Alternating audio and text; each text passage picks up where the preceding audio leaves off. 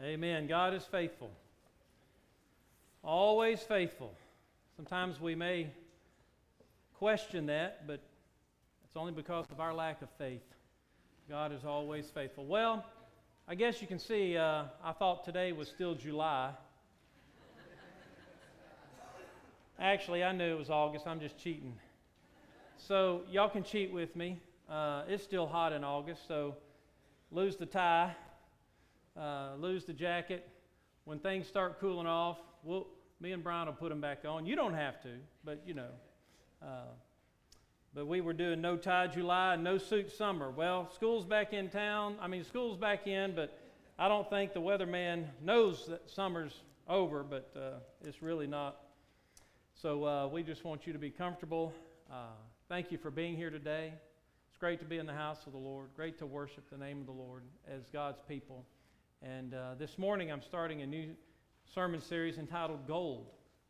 You know, the Olympics started Friday. Anybody been watching the Olympics? I don't know what nation's leading the gold count as of now, but you know, athletes are going for gold. That's why they compete.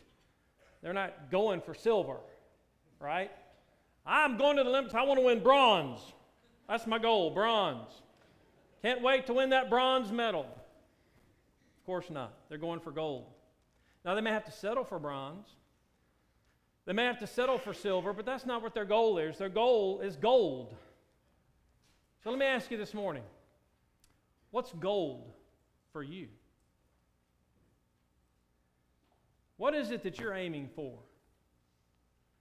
What is it that you really desire more than anything else? Honestly, what's gold for you? What is it that would be your crowning achievement? Money? Sure, I think we all need money. Money so we can have more things. Money so we can do more traveling. Money so we can spend more leisure time. Maybe it's fame or popularity. Being well known, being liked. Maybe it's control. You want to control more things. You want to have power over things and people. Maybe it's career success, to reach the pinnacle of your career. Or maybe it's relationships. That's your gold. I want more time with my family. Maybe you're a mother here, or maybe you're a woman here that your desire is just to have a baby. That's gold for you. I want to be a mom. Maybe dads or men, it's to be a dad. I want to be a dad. I just crave being a father. Maybe it's a spouse you're looking for. I'm single. I'm of marriageable age, and I just want somebody to love and to share life with. Maybe it's even something else. But ask yourself, is your gold temporal or eternal? If you get what you really want, how long is it going to last? What has happened in many cases is that we have turned the things God gave us and intended for our protection and our provision and even our pleasure, and we've made them into our pursuit, our purpose for living, our preference. And in so doing, we have poisoned our spirits and imprisoned our lives.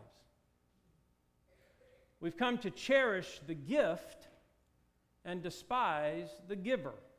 You say, preacher, I don't despise God. Well, how much time did you spend with Him this week? How much time did you spend in the Word this week? How much time did you spend talking to Him this week? Quality, quantity, undivided, undistracted time alone with God. In comparison to how much time you spent pursuing other things that you feel like you have to do.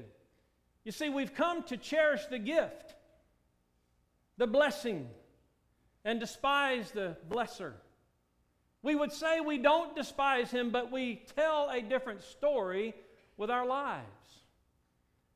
And God is no longer our gold. We've made something else our gold. I want you just to listen to this scripture because oftentimes we use it in another context. But I want you to listen to it from the context I just gave you. For the wrath of God is revealed from heaven against all ungodliness and unrighteousness of men who suppress the truth in unrighteousness. Because what may be known of God is manifested in them, for God has shown it to them. For since the creation of the world, His invisible attributes are clearly seen, being understood by the things that are made, even His eternal power and Godhead, so that they are without excuse. Because although they knew God, they did not glorify Him as God, nor were thankful, but became futile in their thoughts, and their foolish hearts were darkened. Professing to be wise, they became fools, and changed the glory of an incorruptible God into an image made like corruptible man, and birds, and four-footed animals, and creeping things. Therefore God also gave them up to uncleanness, in the lust of their hearts, to dishonor their bodies among themselves, who exchanged the truth of God for the lie, and worshipped and served the creature rather than the Creator, who is blessed forever. Amen. You see, we read that in the context of those who have a debased mind, those who have rejected Jesus Christ, but read it in the context of that I just gave you about Christians or so-called Christians who have exchanged God for some other gold, for some other purpose, for some other pursuit. We have worshiped and served the creature, the gift, instead of the giver, the Creator. And see, this is the context where we read the next phrase, the next verses. For this reason, God gave them up to vile passions. For even their women exchanged the natural use for what is against nature. Likewise, also the men, leaving the natural use of the woman, burned in their lust for one another. Men with men, committing what is shameful and receiving themselves the penalty of their error which was due. And even as they did not like to retain God in their knowledge, God gave them over to a debased mind to do those things which are not fitting, being filled with all unrighteousness, sexual immorality, wickedness, covetousness, maliciousness, full of envy, murder, strife, deceit, evil-mindedness. They are whisperers, backbiters, haters of God, violent, proud, boasters, inventors of evil things, disobedient to parents, undiscerning, untrustworthy, unloving, unforgiving, unmerciful. Does that describe America? How did we get here? Well, it's their fault. I think God would say, no, church, it's our fault. Because we're the ones that exchanged our gold. We're the ones that made the blessing the ultimate aim. The ultimate purpose was to have all these things, to have all this time to do whatever we wanted to do. And we're reaping what we've sown. This is idolatry. This is wickedness. This is sin. So today we're going to look at the father of our faith, Abraham, as he learned that God was his gold. Turn with me to Genesis chapter 12, opening book of the Bible, 12th chapter, verse 1. Now, before we read that verse, I want to ask you, in Abraham's life, what you know of Abraham, or let's say Abram, before he became Abraham. Abram and Sarah, what do you know about Sarai? She could not have children. She was old. Abram was old. No child. So what would you say for Abram and Sarah was their gold? A child. We just want a baby. Lord, you've promised me that my descendants will be as the stars of the heaven and the seas of the shore, but I don't even have a child. That's gold for me. God told Abram, chapter 12, verse 1, "Now the Lord said to Abraham, get out of your country, from your family, and from your father's house to a land I will show you." Now, God, first of all, I want you to see, calls us out of idolatry. You don't see that here, but if you look at where Abram came from, you see in the previous verses of chapter 11 that their family came from Ur of the Chaldeans. Now that was a idolatrous city. This was an idolatrous family. They practiced idolatry. They worshiped the moon god. In fact, this is the roots of the Muslim faith. They trace it back to that point. Ur of the Chaldees is the same as Babylon, basically. And it's where everything is, all the evil's coming back to. They're going to rebuild the city of Babylon. But it was rooted in idolatry.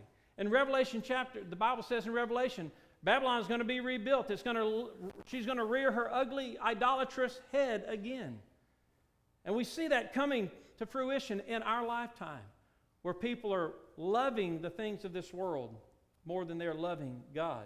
So God said, Abram, get out of your country. I want you to leave where you're from. I want you to leave your family. I want you to leave your father's house, and I'm going to show you where I'm going to lead you.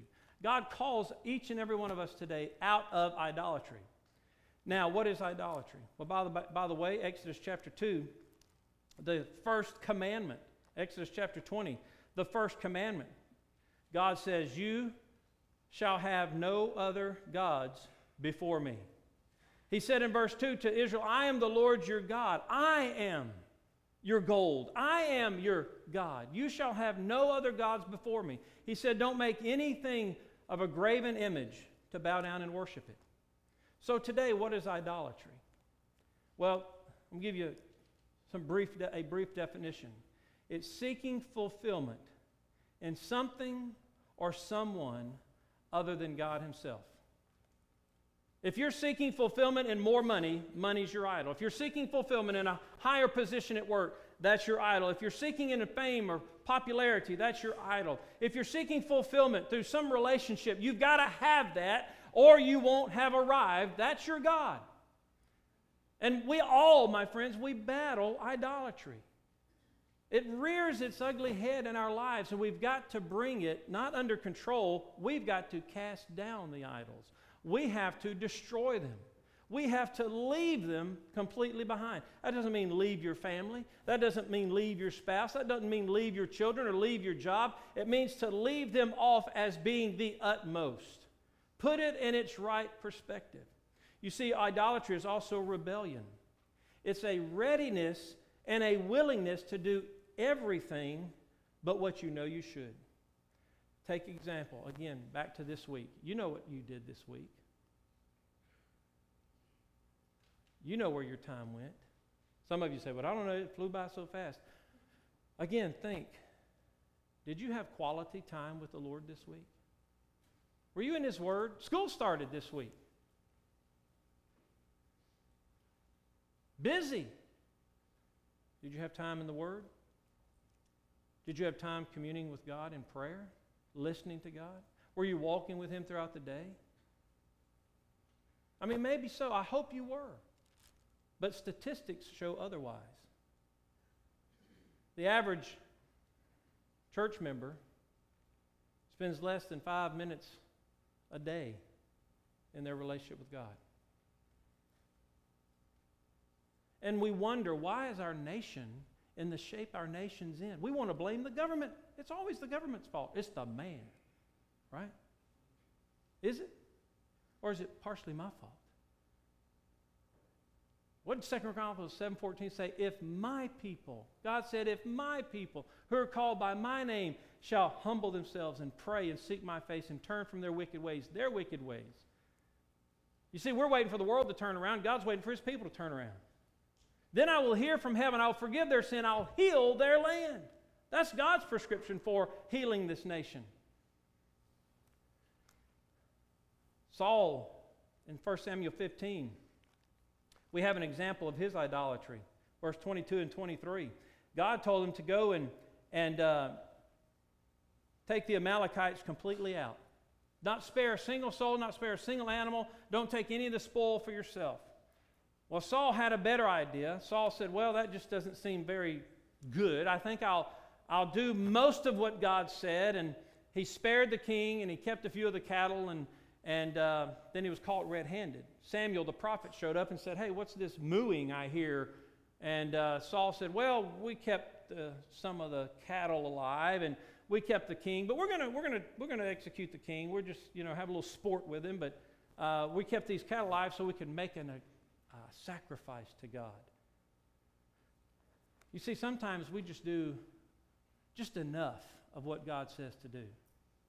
And we keep back just enough because we say, well, we want to make more money so we can give more money to God.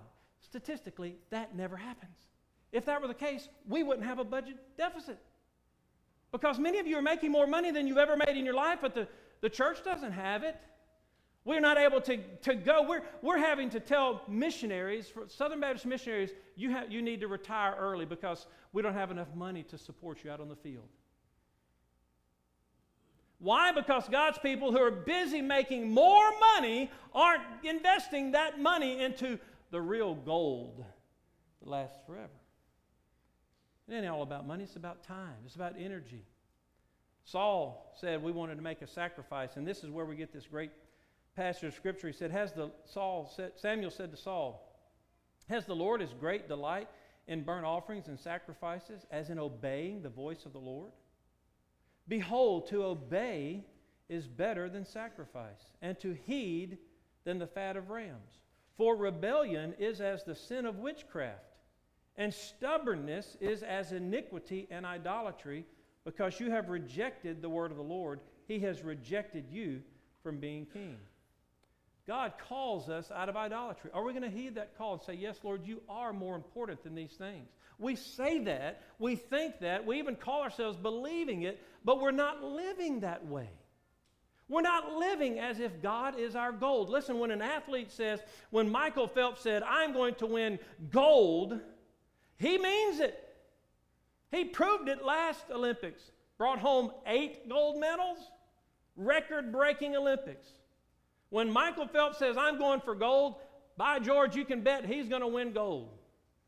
He won't settle for less. He's disciplined himself, his time, his energy, his resources into pursuing that goal. That's why if God is our gold, we spend our time, our energy, our resources, and our careers, our jobs, our family in pursuing God and His purposes. Jesus said in the Sermon on the Mount, seek ye at some point the kingdom of God. Seek ye, when you have time, the kingdom of God. Seek ye what?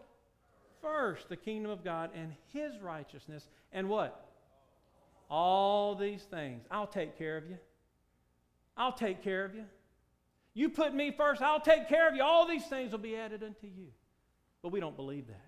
We don't trust Him. God calls us out of idolatry, from trusting in things to trusting in Him, to worshiping Him from worshiping things. We don't bow down to them physically on our faces, but we bow down to them with our time and our money and our energy.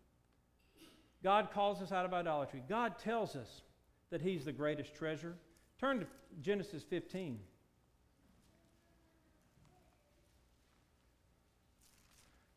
Now remember, what was gold for Abram and Sarah? A child. That's why I want to ask you, what's gold for you? I hope you're thinking of something. Honestly, not being some super spiritual person. We're not playing games here. Every one of us here, we have something in our minds that we know this is what we want. This is what we think we have to have. No, so let's not play games with God. Let's be real. You may not say it out loud, but don't play games with God because He knows our hearts. So for Abram, it was a child. But listen to what God said, Genesis 15:1. After these things, the word of the Lord came to Abram in a vision, saying, do not be afraid, Abram. I am your shield. I am your exceedingly great reward. God said, Abram, I'm your treasure.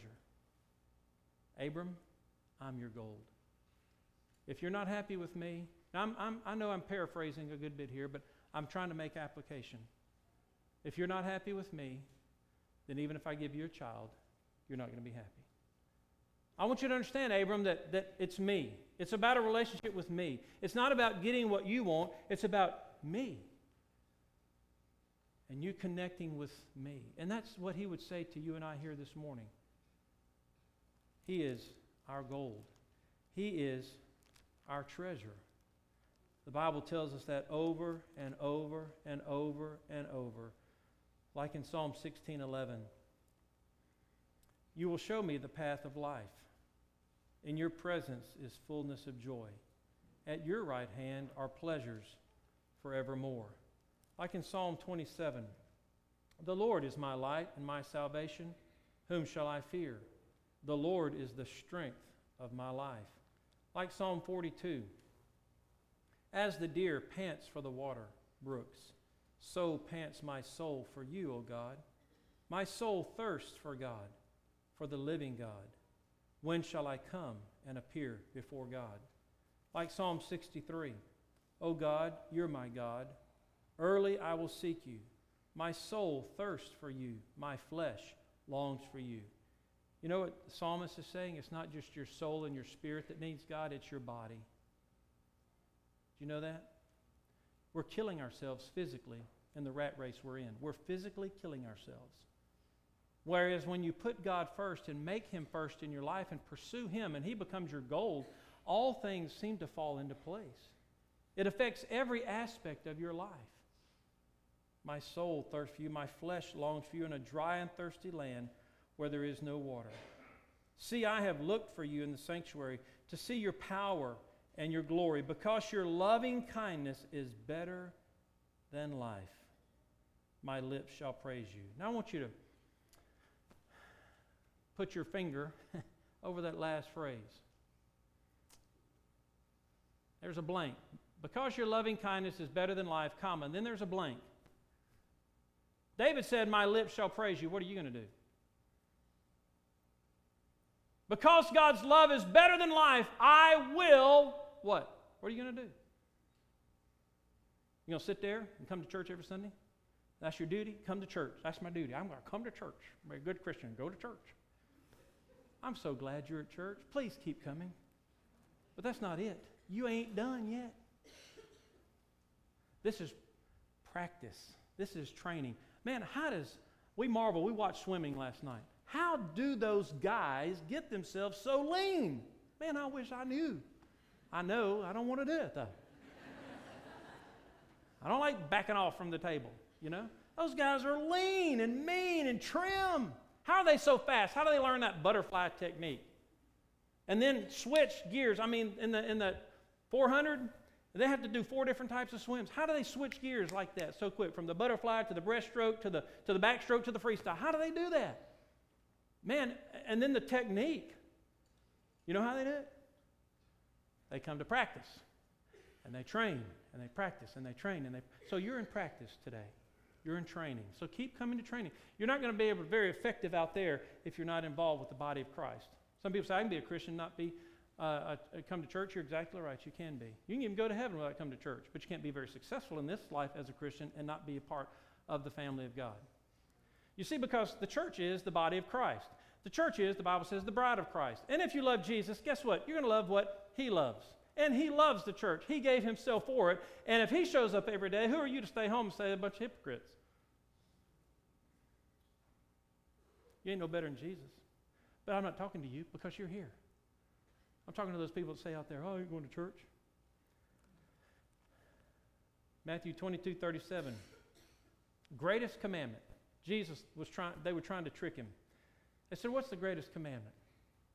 They were thinking of the whole book of the law, Genesis through Deuteronomy. Maybe they were just thinking of the 10 commandments. Okay, Jesus, out of all 10, point to the greatest one. They were trying to trick Him. And Jesus said, the greatest commandment is this: love the Lord your God with as much of your heart as you can muster. Right? With all your heart. He didn't stop there. With all your soul. And with all your mind. And you see, like every other command that God gives us, when obeyed, it brings the greatest joy, the greatest delight, and the greatest blessing. We should know that by now. Any command that God gives us is not burdensome, but it leads to greater joy, greater blessing. You see in 1 Peter chapter 1, verse 18, Peter wrote, knowing that you were not redeemed with corruptible things like silver or gold from your aimless conduct received by tradition from your fathers, but with the precious blood of Christ, as of a lamb without blemish and without spot. Let me ask you this. How were you saved? How did you get from hell-bound to heaven-bound? How did you receive eternal life? How is it that your sins were forgiven? Was it your boss? Was it your career? Was it your bank account? Or was it the precious blood of Jesus Christ? So what should you be living for? You should be living for that one who redeemed you, who saved you. You see, in Acts chapter 17, Paul encountered some men who were worshiping just about every god there was. In fact, they even had an altar, in case they missed one, to the unknown God. And Paul encountered that, and he marveled at it, and so he took an opportunity to tell them about this God that they did not yet know. And he said, this God who made the world and everything in it, since He is Lord of heaven and earth, He doesn't dwell in temples made with hands, nor is He worshipped with men's hands, as though He needed anything, since He gives to all life, breath, and all things. And He has made from one blood every nation of men to dwell on all the face of the earth, and has determined their pre-appointed times and the boundaries of their dwellings, so that they should seek the Lord. That's God's desire for you. His gold is you. He wants you to know Him. His gold are souls, your soul, the souls of every man, woman, boy, and girl. He wants them to turn from their way. He wants us to turn from our way and to turn to Him. He says, in the hope that they might grope for Him and find Him, though He's not far from each one of us. For in Him we live and move and have our being, as also some of your own poets have said, for we are also His offspring. Therefore, since we're the offspring of God, we ought not to think that the divine nature is like gold or silver or stone, something shaped by art and man's devising. Truly, these times of ignorance God overlooked, but now God commands all men everywhere to repent. God's calling us to turn from our idolatry and to put our faith and trust completely, our life, in Him, the greatest treasure. He tells us He's the greatest treasure. I think somehow we don't believe that. And if we truly believed it, it would radically change the way we live our lives. The third thing I want us to see this morning, and lastly, is God calls us to offer our treasures to Him. What was Abram and Sarah's gold? What was it again? Turn to Genesis chapter 22.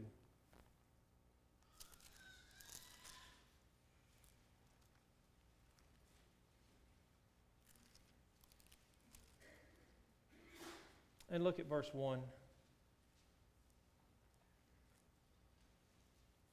Now it came to pass after these things that God tested Abraham and said to him, Abraham, and he said, here I am. He said, take now your son, your only son Isaac, whom you love. So God had given him a son, Isaac. And now he says, go to the land of Moriah and offer him there as a burnt offering on one of the mountains of which I shall tell you. God wants you to take your gold and put it on His altar and say, Lord, I'm giving it to you. I'm exchanging my gold for you. You see, what we cherish so much must be placed on the altar of sacrifice unto God, even our family. See, that's what Abraham did. He took his only son, the only hope he had of that promise being fulfilled, that God said, I'll give you the descendants as the stars of the heaven and the sands of the seashore. His only hope was Isaac. And now God says, sacrifice him. You see, it doesn't make logical sense for you to have to give up what you cherish, what you want, what you've hoped for, your dreams and aspirations. But that's what God is, exactly what He's asking for. I'm not going to sugarcoat it for you. I'm not going to say it's easy to follow Christ. I'm not going to say it's easy to give up your life for Christ, because it's not. But it is the most rewarding experience you'll ever have. It is the greatest life in the world. It comes with the greatest peace, the greatest hope, the greatest presence and power that there is, and that is God's. It comes with the greatest benefits. It comes with eternal life. It comes with the forgiveness of sins. It comes with all these things that His Word promises. It's not easy. But let me ask you this. How's your life going? Is it easy? You got to get up crack of dawn tomorrow. Is that easy? Is it easy to get out of bed on Monday morning, Ben? No. I bet your mama and daddy pull their hair out trying to get y'all out of bed. I've told you my story. When I was a teenager, my daddy would come in, first thing he'd do, and he knew I hated this. That's why he did it. He'd flick on the light. I still can't stand light. In fact, when I first get up, I try not to turn on any light. If I can do it in the dark, I do it for at least a little while. Make coffee. Of course, I got the kitchen light. Sitting in my recliner, reading my Bible, I got the windows there. But I try not to turn on any extra light. I just can't stand light. Daddy walks in, turns on the light. Time to get up, son. Then he walks out the room. Do I get up? Oh, no. What do? Covers over the head. That's easy. Make your little breath hole with the covers so you can breathe. Y'all do that too? Next time he comes in, he squeezes my toes. He says, son, I said, get up. Do I get up? No, I just roll over. The third time he comes in there, he grabs the covers at the end and yanks. And you better have pajamas on.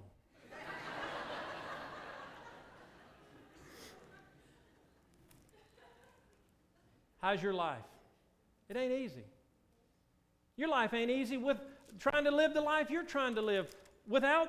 I'm not saying you're living without God. Some of you are saved and doing the best you can, but we can do better. We can really spend more time loving the Lord, devoting our lives to Him, giving up our treasures for Him.